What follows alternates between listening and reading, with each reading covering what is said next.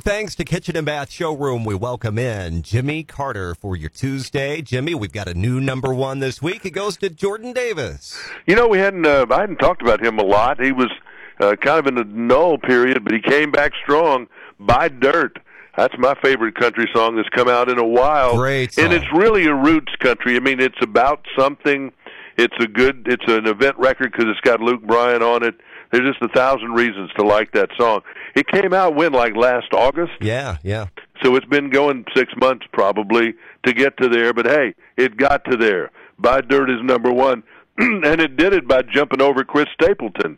Went from 3 to number 1. That's a little bit unusual. Morgan Wallen's on deck, and so is Jimmy Allen and Brad Paisley, who probably will make it to number 1 by Valentine's Day. Taylor Swift is angry, and you don't want to be in front of that. Damon Albarn, he's a pop singer, pretty good. I heard a little bit of something. But he was interviewing in the L.A. Times and said that Taylor doesn't write her own music and said that he finds Billie Eilish and her brother more interesting. Oh, those are fighting words, aren't they? No doubt. Well, she hadn't tweeted in a month, but she's back. She said, I was a big fan of yours until this. I write all my own songs. Your hot take is completely false and so damaging. You don't have to like my songs, but it's really screwed up that you tried to discredit my writing. Wow. P.S. I wrote this tweet all by myself, in case you were wondering.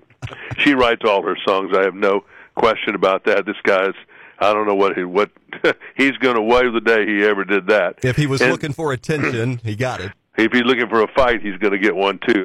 Eric Church did a salute to Meatloaf the other night in Detroit. He did a big sing-along for the whole arena. I'd do anything for love, but I won't do that. Eric Church will be in St. Louis March the 12th, playing the Arena Enterprise downtown. Meatloaf, sales are off the scale. Bet Out of Hell album from 1977 will re-enter the top 10 on the charts next week. His online streaming's up 5,000%. His album sales are up 18,000%. His digital track sales are up 33,000%. I've never heard the term farm emo, but I'm not up on all my slang these days either. What is this, like a depressed cow? It's slang for country music, but we're getting it from Kelly Clarkson somehow, knew this. Her fans are asking her, why are you not on the radio, country radio? She said, you know why? Because country doesn't sound country anymore. They used to tell me, you're too pop, you're not country enough. But I'm sorry, look at this list. She said, they're all rapping. Why are country music people rapping? I don't understand it. I've asked that question numerous times. I think we all have. The Paramount Network, not going to change their name to the Paramount Movie Network. Too much success. Kevin Costner's Yellowstone, Tim and Faith, 1883. They're going to stick with the name that they've got. I don't think they really thought Yellowstone in 1883 were going to do much, so they were going to start putting out just new movies all the time. They're going to wait back on that a little bit. 1883 comes back this coming Sunday. Travis Tritt sold all his publishing, recorded music. They all seem to be doing it. Bob Dylan did it, too, yesterday. Keith Urban and Nicole, they got it going now. They spend, I noticed this, they go down about mid-December, and it's hard to get them back. They usually come back for some kind of award season thing, but generally January they stay down in Australia. It's the middle of summer, and I'm seeing a picture here of Keith in T-shirt and surfer shorts at the Manly Seaside Kebab. This is where he and Nicole go and eat burgers and lamb kebabs. I am jealous. They got that figured out, don't they? They go to one hemisphere or the other, and when you got that kind of money, that's what you can do. Summer all the time. That's right. George and Tammy, it's the limited series they're calling it now. They just added a character to this. Kelly McCormick is the actress. She's going to play Sheila Ritchie, and I'm remembering this from real life. Sheila Ritchie was the Dallas Cowboy cheerleader who got hooked up with George Ritchie. She supposedly was a confidant and friend to Wynette. I don't know about that, but she was definitely living at the house as soon as Tammy Wynette was gone. I don't know how juicy they're going to get on this show. Kid Rock is coming back strong this year.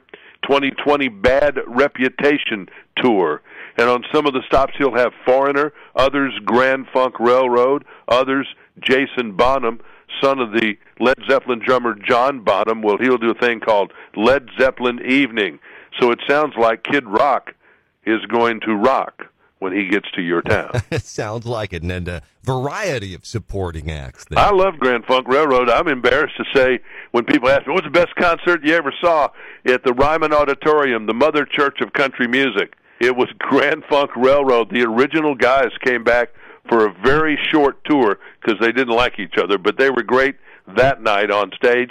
Sat on the third row. My date was Lorianne Crook from Crook and Chase, and we had the best time that night. I'm sure Grand Funk was great, but I will always give partial credit to that venue. I don't care who you see in the Ryman, it's a good show. Oh, I know. I've been to funerals there and great country shows and all that, but I'm telling you, hearing Closer to Home and We're an American Band was a lot of fun. I bet. All right. Well, Jimmy, thanks so much for the update this morning. Have a great Tuesday. We'll catch you tomorrow. See you then. Jimmy Carter, weekday morning, 7:50 with Kitchen and Bath Showroom. Missing updates? Not a problem. You can download Jimmy's podcast playback from the podcast page at K103FM.com.